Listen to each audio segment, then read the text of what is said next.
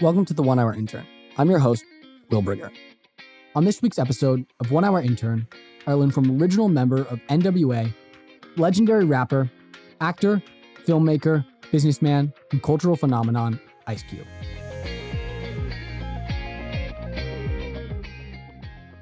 So let's get some context about you right now.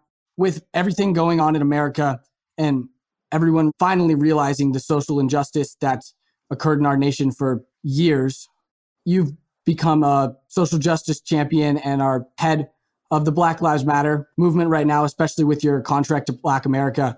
Can you talk about what you've been doing and what you think young people and just people around the world should be doing to have the most effect on change? I don't want to mischaracterize myself. I'm not the head of the Black Lives Matter movement. It's two separate things. I believe there's a actual organization, but then there is somewhat of a slogan that's taken hold as far as Black Lives Matter. So some people are part of the organization. Some people are just part of the sentiment, somewhat like we shall overcome. So I'm part of Black equality. I don't feel like I'm the leader of anything, but I am a leader. And I've chosen to be that at this time because I believe it is time for my generation to step up in this category. When it comes to civil rights, equality, and trying to push our people forward in this country. So, that's the place I feel most comfortable as. There's a lot of leaders out there and a lot of people out there who have great ideas on how to move the culture forward. So, I feel like, I may have the loudest voice at this time, which is cool.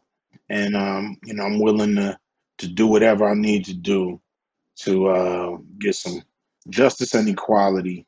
And then I'll go back to performing and entertaining and doing what I do for a living. For other people who are not as influential as you and are not leaders, what are the steps that they can be taking to impact change? I believe, speaking up on it, especially when somebody is out of line. I think, when we feel like we're around our own people, that we can let people get away with saying stuff that's a little over the line. Most people laugh it off or ignore it. But I think now is the time to say, that ain't really cool. The bully mentality that we've all grown up with has got to end somewhere. That don't mean you soft. That don't mean you letting people off the hook. I think pressuring people to do the right thing is powerful. But I just think we have to start in our own circles. And then from there, you can look at any kind of local government. A lot of people overlook local government when they're young because they're always looking at the president, if looking at the president at all. But that's usually where people start. But people actually can affect their community at the local level, really understanding who's being elected and what they're about.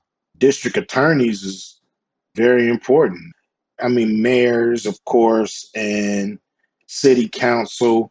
These are people that everybody ignore, but these are the people that can affect you the day they're elected for real, because they're in your city. So sometimes it's cool to start at the local level and look around you and see who you like and who you don't.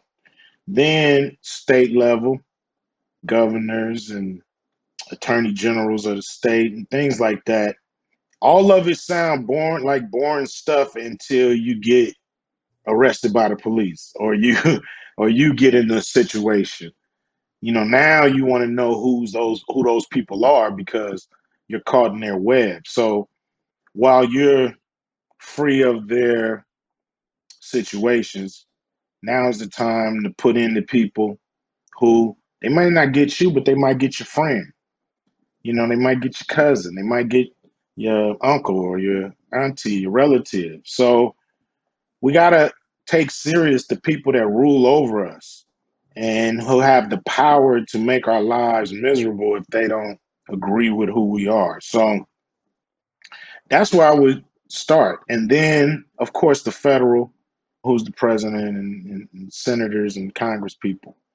But do not ignore the local level. You can actually have a lot of power. You can actually make your vote count on the local level. You can actually have a movement that changes people's mind if your movement making enough noise on a certain candidate or topic or so use your power. You don't always have to have the ultimate power, but use whatever power you got. Or you might know somebody who work in the justice system. You might know somebody that work in the financial system. Where you saying, hey, you giving people a shot, you giving everybody a shot. Is there's things that you can do to influence the people you know. You know, the worst thing to do is to feel hopeless and helpless because there's things you could do to move the needle. And even if you move the needle for one family, you know, one person, it means a lot. I saw a commercial one time where a guy was talking about throwing starfish back into the ocean that was on the sand. And then somebody asked him, man, millions of starfish out here. You think you're making a difference? He said, well, I'm making a difference to that one I threw back in there. So sometimes that's good enough to get you to the next deed. And all this stuff helps your soul. You know, money is great. Making a lot of money, you can buy a lot of things. But some of the most unhappy people have the most things, but they don't have people that love them around them. And they're miserable with all the things you can buy. So money is a tool, it's not a God. And people are the real value. And so that's why you want to see everybody have a shot. You know, some people are idiots. They just gonna do bad no matter how many opportunities you give them. But we're not talking about those people. You know what I mean? We're talking about the people who need a shot. They just need a shot. You know, if I didn't get a shot, you wouldn't see Ice Cube. You wouldn't know who Ice Cube is if I didn't get a shot. Somebody didn't give me a chance. Somebody didn't put resources behind me, my ideas. You wouldn't know nothing about me. So everybody needs that. Now that we've set some context, let's go back to you before you had your shot. Can you talk about your childhood and who you were like as a kid? You know, I grew up in South Central Los Angeles. It's actually a nice lower middle class neighborhood.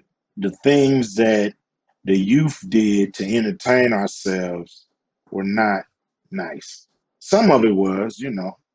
I mean, we did everything on my street: football, basketball, baseball, go karts, mini bikes, motorcycles, skateboards. We built ramps, water balloon fights, but also gang banging, people fighting, people coming into the neighborhood looking to shoot or hurt people.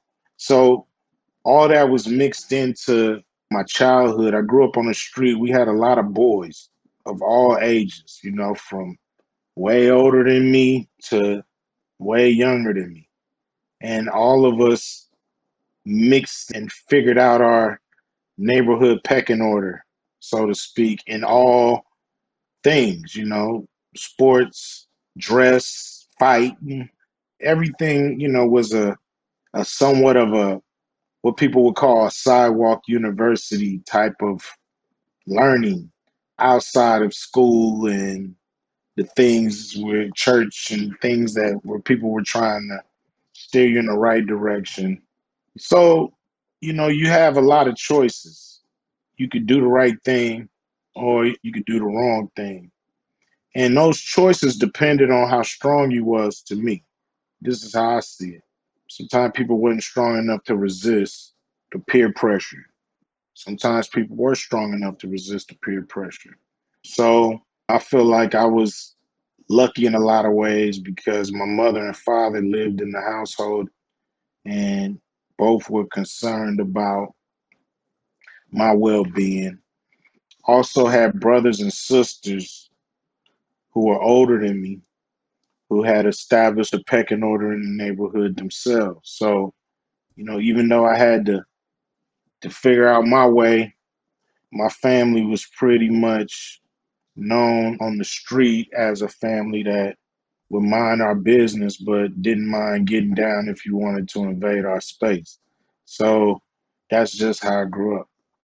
How did your brothers and your sisters and both your parents impact you value wise and making it so that you really were strong enough to resist the peer pressure and move to such great places in your life? Well, my mother and father are both strong people who have, to me, great values. My mother is the type of person who really wants you to do the right thing in all situations. My father is a do whatever it takes kind of guy. So he says, do whatever it takes. And so having those two people in your life is pretty good because you have a nice balance. My father didn't believe in breaking the law. So, it wasn't that influence on me at all. And my brothers and sisters, they 8 years older than me, 9 years older than me, and 10 years older than me. So they could go anywhere in the neighborhood and they knew everybody. And, I got a brother that's pretty rowdy, good dude. He's pretty rowdy though.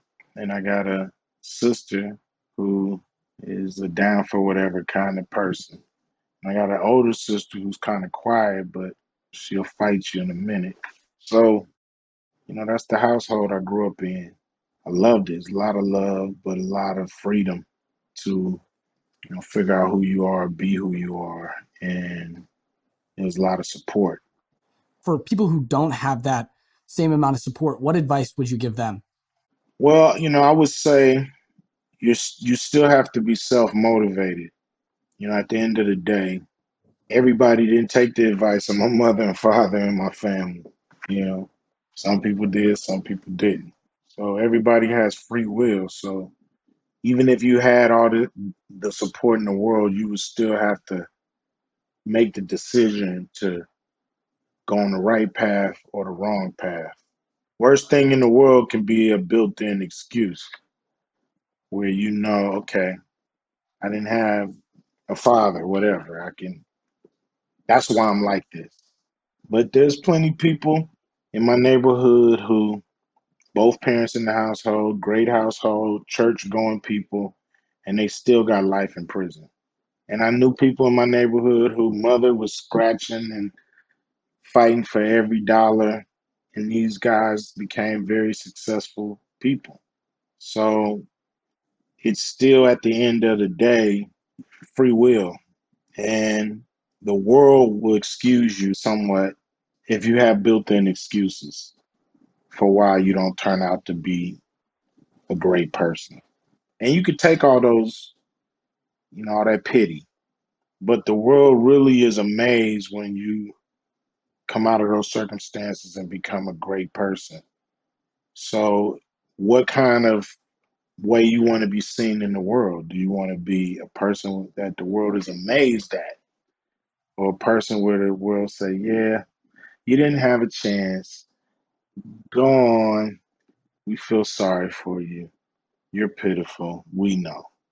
So, I just think it's all in the attitude because having both parents in the household and brothers and sisters who give you great advice or not, or give you dumb advice, whatever, or your parents could give you dumb advice.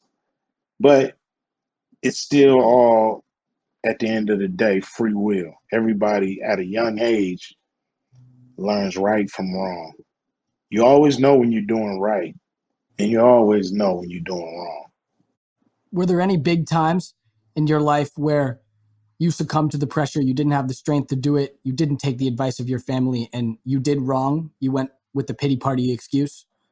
I would say running with the crowd, that's what you get swept up in more when you get swept up in peer pressure from people your own age.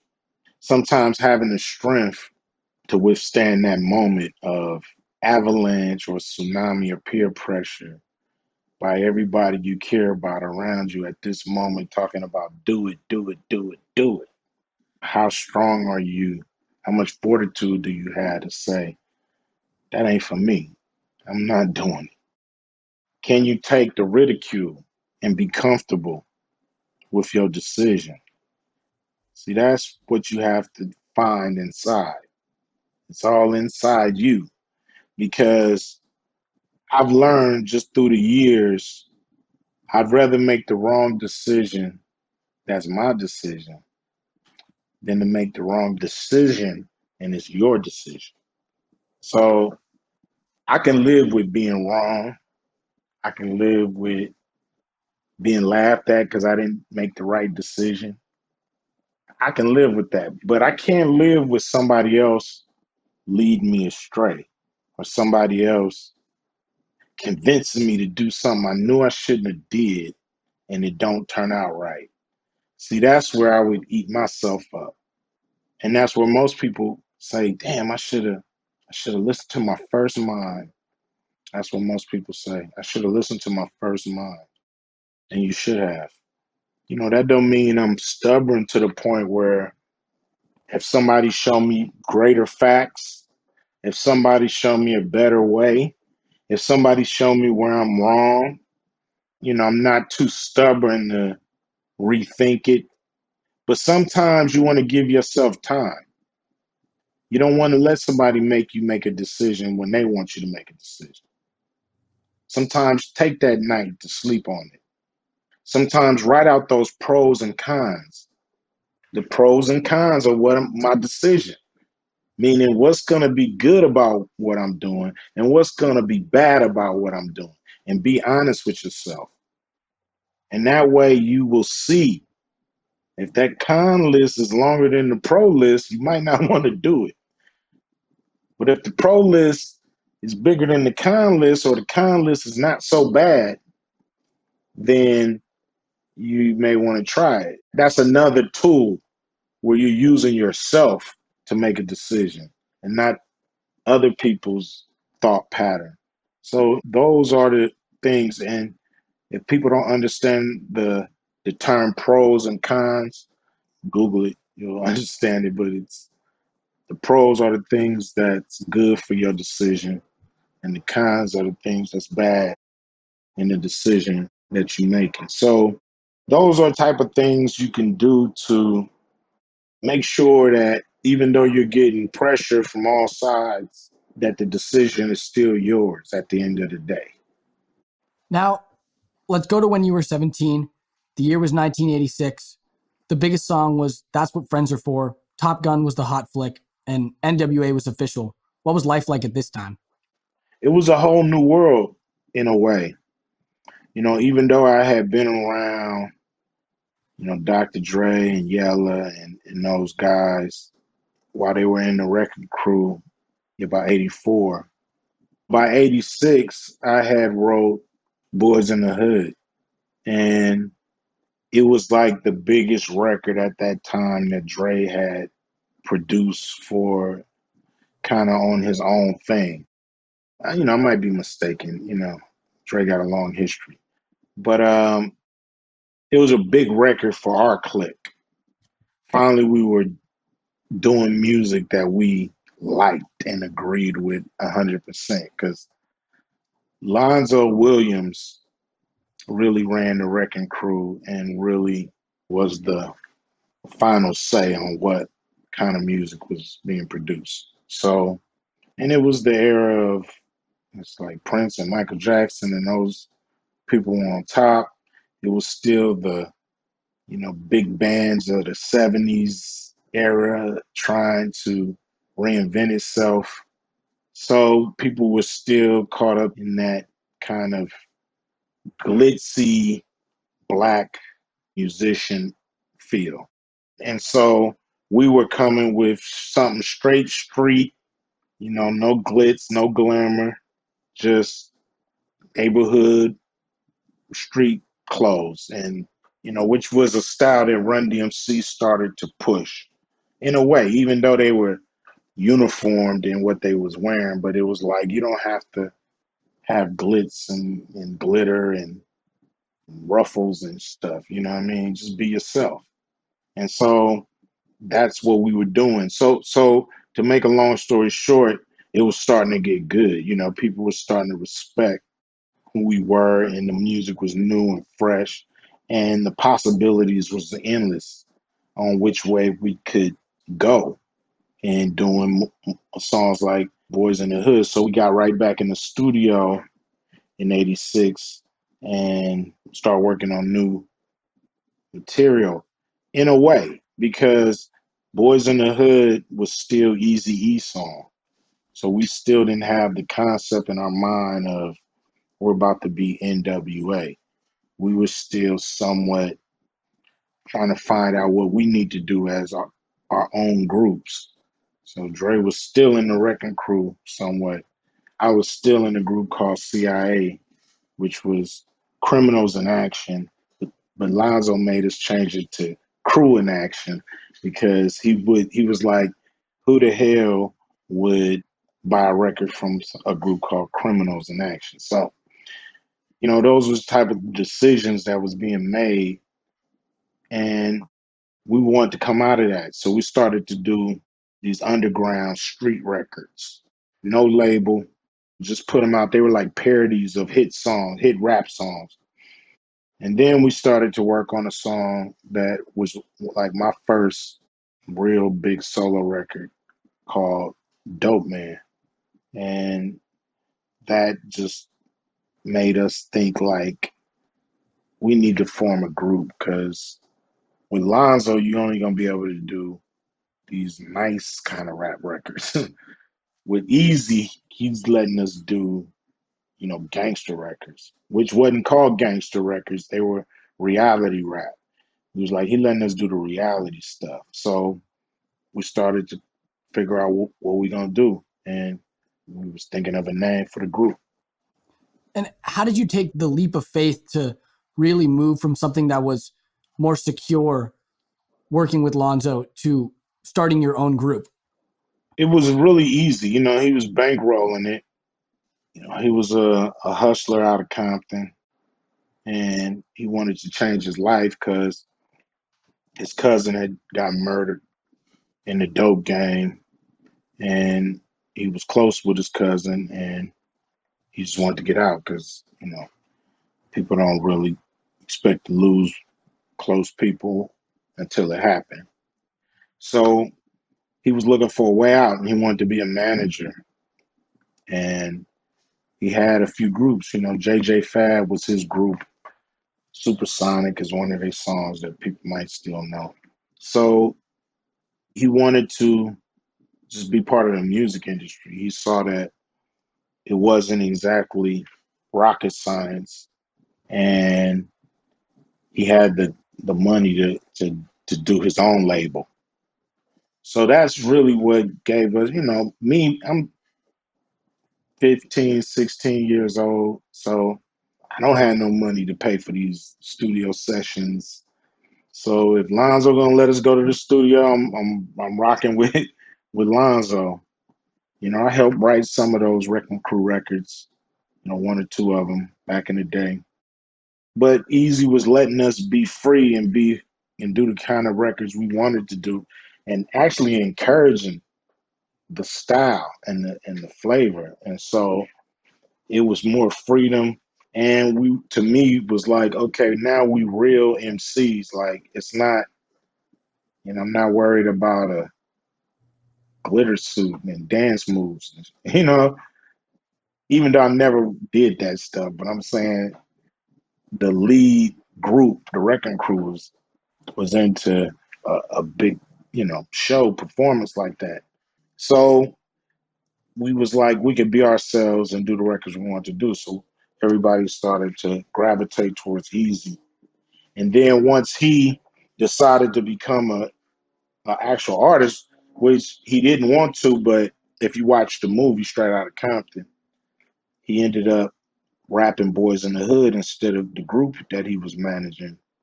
And so he became a star overnight with that record. And so he wanted to follow up, but he wanted to create an all-star group around him.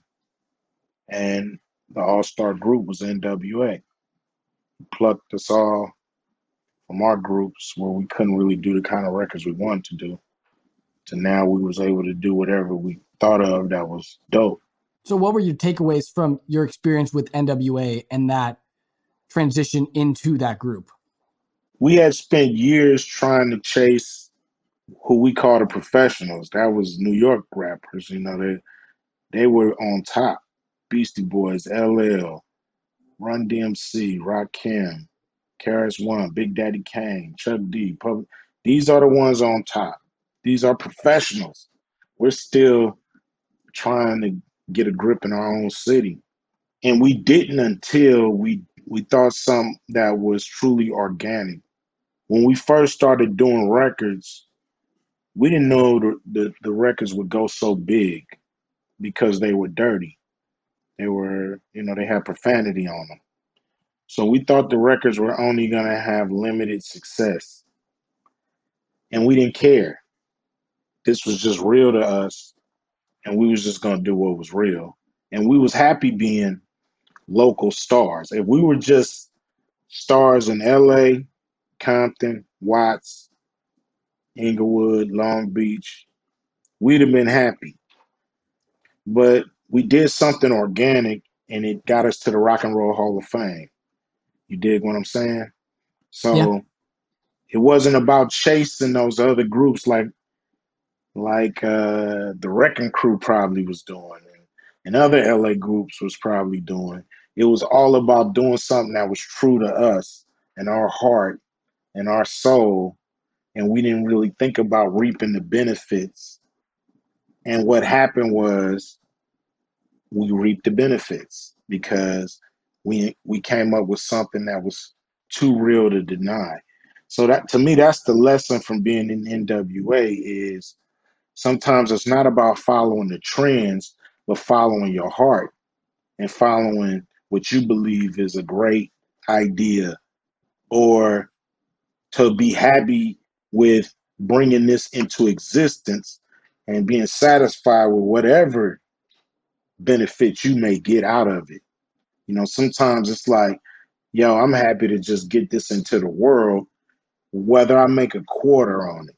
The Yeah. world is going to know about this. So, and then it ends up making you rich beyond your wildest dreams. So, I think everybody take the Facebook Zuckerberg thing. These dudes seem like they just wanted it to be in existence, and look, it turns into this mega thing.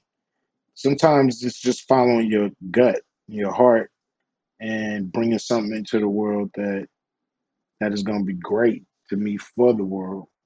And I think when it comes to gangster rap music, a lot of people have their knocks on it because gangster rap music and hardcore rap period talks about the good, the bad, and the ugly. And I think at the end of the day, people should appreciate what they learn from these records more than worrying about is this a good message? Is this a good this? Is this a good that? Yeah, that's how old people think, I think. It's really all about do you see what I'm showing you? Are you seeing what I'm showing you? That's what it's about Yeah. communication. I think that's a good point to go to the coffee break.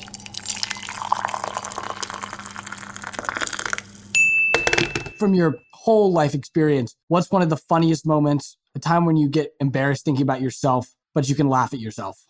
Man, that's kind of a hard question because like I'm usually very confident and happy in my decisions, even if it don't turn out right. I haven't really had any truly crazy, embarrassing moments where, I can really just be like, when I think about this moment, I gotta laugh at myself. Maybe I ain't thinking hard enough. Maybe I'll put it in a drawer. I can't get it up. It's okay. Sometimes it's so horrific, you back out of it. It's just hard to come up with something. that I could say, okay, this is my go-to funny Yeah, no, story that's fine. about myself. Yeah. Let me ask you then, how is it that you've built that confidence that you, even if you mess up in the end, you're okay with the decision that you made? I'm satisfied with failure if it's my decision. I can live with myself. I don't get down. I just get better. In Hollywood and in the music industry, trying to be strong and not just be a tool. I built up a resistance. I'm very battle hardened. I've been in a lot of battles over my beliefs since I was a young dude, a teenager, sitting in front of the press at 18 years old and them shooting arrows at you about how you are the worst thing to happen, to music since, whatever, and having to defend who you are, where you come from, and why you make these kind of records have just got me to a point where I know who I am and nobody can get to that. My core is to a point where nothing can get to it. Nothing can kind of penetrate that because I know who I am. So I'm willing to stand on what I believe in. I think that's what's giving it to me. It's just understanding that you're not going to always make the right decisions. You're not going to always make everybody happy. I learned that in the business. Half the people love my records, half the people hate my records. Half the people love my movies, half the people hate my movies. Half the people So love for Ice Cube, half the people hate Ice Cube. So that's really what it is. It's having a place that people can't get to. so for other people facing criticism with their work and trying to make it like you were, what advice do you give to them so that they're okay with the fact that half the people are going to like them and half the people aren't? I think you accept that in your mind before you even start a project that no matter how good I do, half the people are gonna have something to say about this or more. Everybody might have something to say, and that's fine. Everybody can have their opinion, so don't take people's opinion like don't say nothing to me. Don't reject everything. Listen, some of it could be good criticism.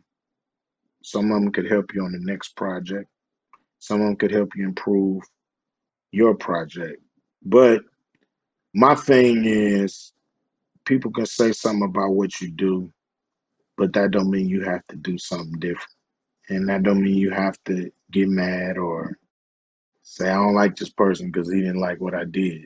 It's like, I've learned that things are painting. Like you're like a painter. Your life, you're like a painter. And sometimes once you finish the painting and hang it on the wall, whether people like it or not, is none of your business. It's their business.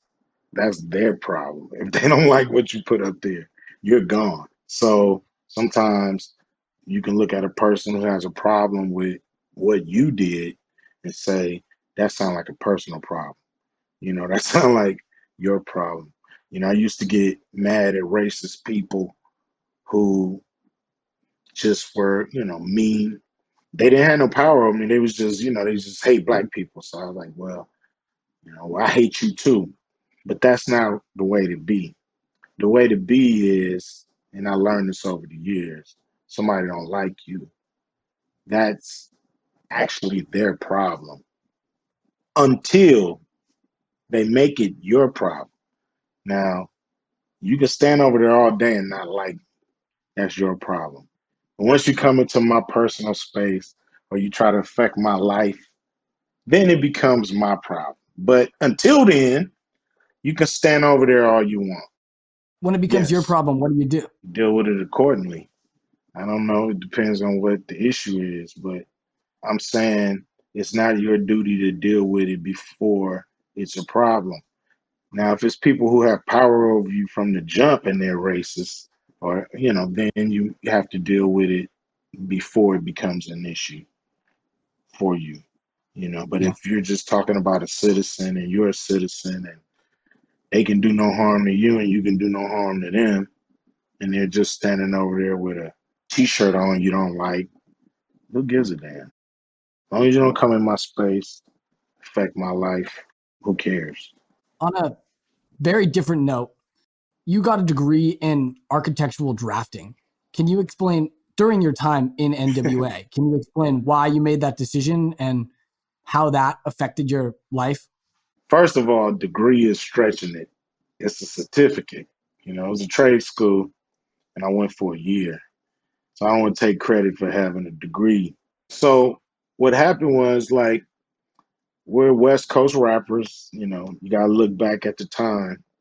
The West Coast wasn't known on the international stage as producing big rap groups. So, and we were doing underground hardcore music. So even though, I left LA to go to Phoenix the day Dope Man came out, and I ended up spending a year there from September 87 to September 88. I would fly home every weekend, but I would have to be there and be away from the group who was starting to really blow up and have success. So I was kind of missing out. They were starting to get shows, starting to travel all over the country, and I was stuck in school. But I had made a commitment that I didn't want to break because I wanted something to fall back on just in case we didn't become rap stars or whatever. So being 18 years old and not knowing where your life is going, it was the right decision to make. Even though I didn't want to be there a lot, but I followed through. I got good grades. I didn't just dial it in. And when it was over, I connected back with the group. Like I said, Southwest, they was selling plane tickets for like $30. LA to, one way, $29, LA to Phoenix. So I was able to fly back and forth because it was so cheap. But it still wasn't like being with the group, 24/7 in the studio all the time. But I come back and contribute. And so it was tough, but I'm glad I did it. I still got my certificate, diploma, and I'm still proud of the time that I spent in Phoenix because I, met a lot of cool friends.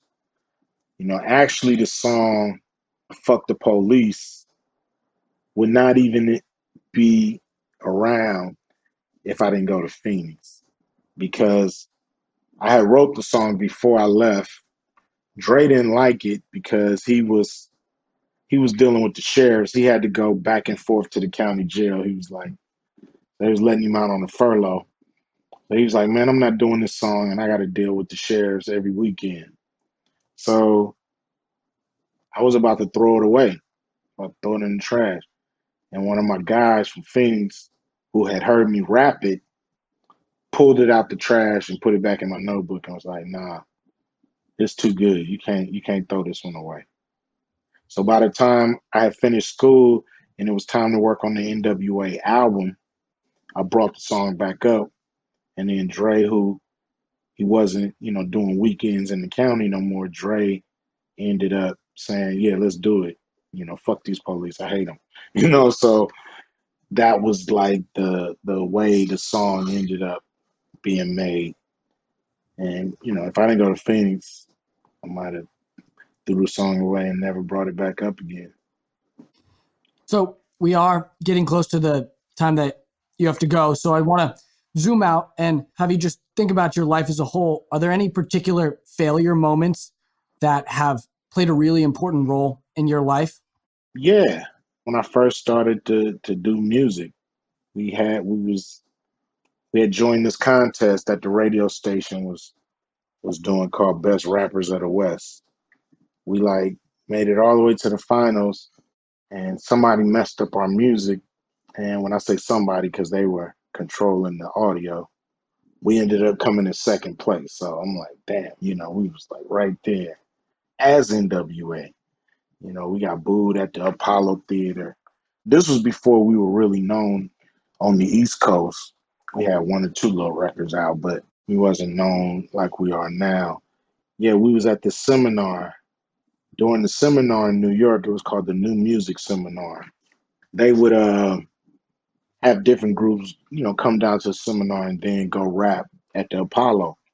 So they had the biggest rappers in New York right there going through there, and rocking the crowd all day. And then here come this West Coast group that nobody knew about. We had Jerry curls that they wasn't rocking with at all.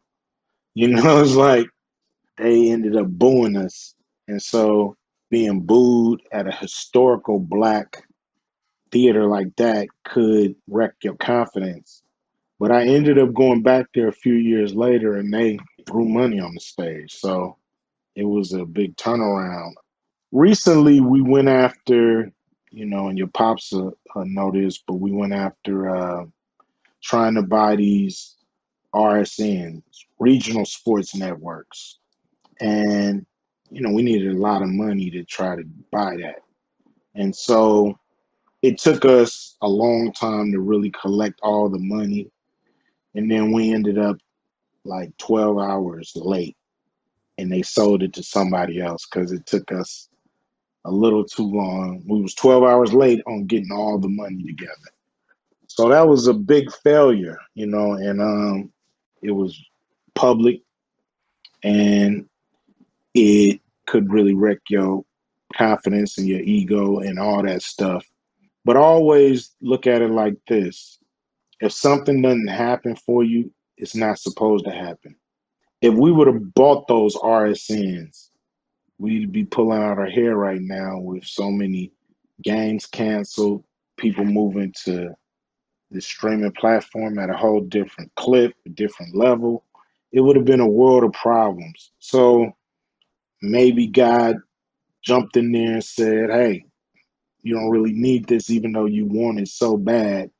Maybe this is not for you. So sometimes, I always chalk it up. If we don't get something, the universe don't want us to have it.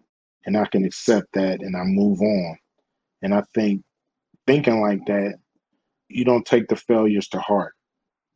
You always say, okay, what did I do wrong? What could I have done better? And I don't have this for a reason. Move on. I wish that we had more time, but we are do have to close soon. So I want to ask my last couple questions being, how would you define success after your whole life experience? And what's the next step for you? To me, success is happiness, respect, and wisdom. They're like one word answers, but I know a lot of people who have a lot of money and all the things they want, but they don't have respect from people in their industry or they are not happy, at the end of the day. And it's not sometimes just you being happy, but your family and people around you that love you, them being happy, them having respect for you. To me, this is success. People who want your wisdom and want you around and want to make you happy and you want to make them happy. Not users, but real people, genuine. So, no matter how you cut it, if you don't have those things, you're not going to be successful to me. You may be successful at making money. You may be successful at buying and building things, but that plays out too. Doing big things like play out too. It's really about how happy am I from day to day with what I'm doing? Am I truly happy each day? That's really what it's all about, man. Because if you haven't created a world that creates that, that's what you should be trying to create. It's like I saw this dude, he had like 2,500 cars. This is what I heard. He had so rich, he got 2,500 cars. Some king of whatever, dictator, whoever the hell. But your ass can only drive one at a time. You can only sit in one at a time. So why have all that stuff? Like, why have all them things? When you really only can enjoy one thing at a time, most of the time. So that's what I would say. It's a Yeah. convoluted answer, but I hope people can find what they need out of that. Okay, well, at the end of the internship, our final segment is the PowerPoints, where if someone was to take away 3 things from your life and from our conversation, what would those 3 things be? I would say to trust yourself. Don't look for the common excuse to do wrong. Find your happiness in your decisions. Live with your decisions. And other people may have a problem with your decisions, but in the long run, that's usually their problem, not yours.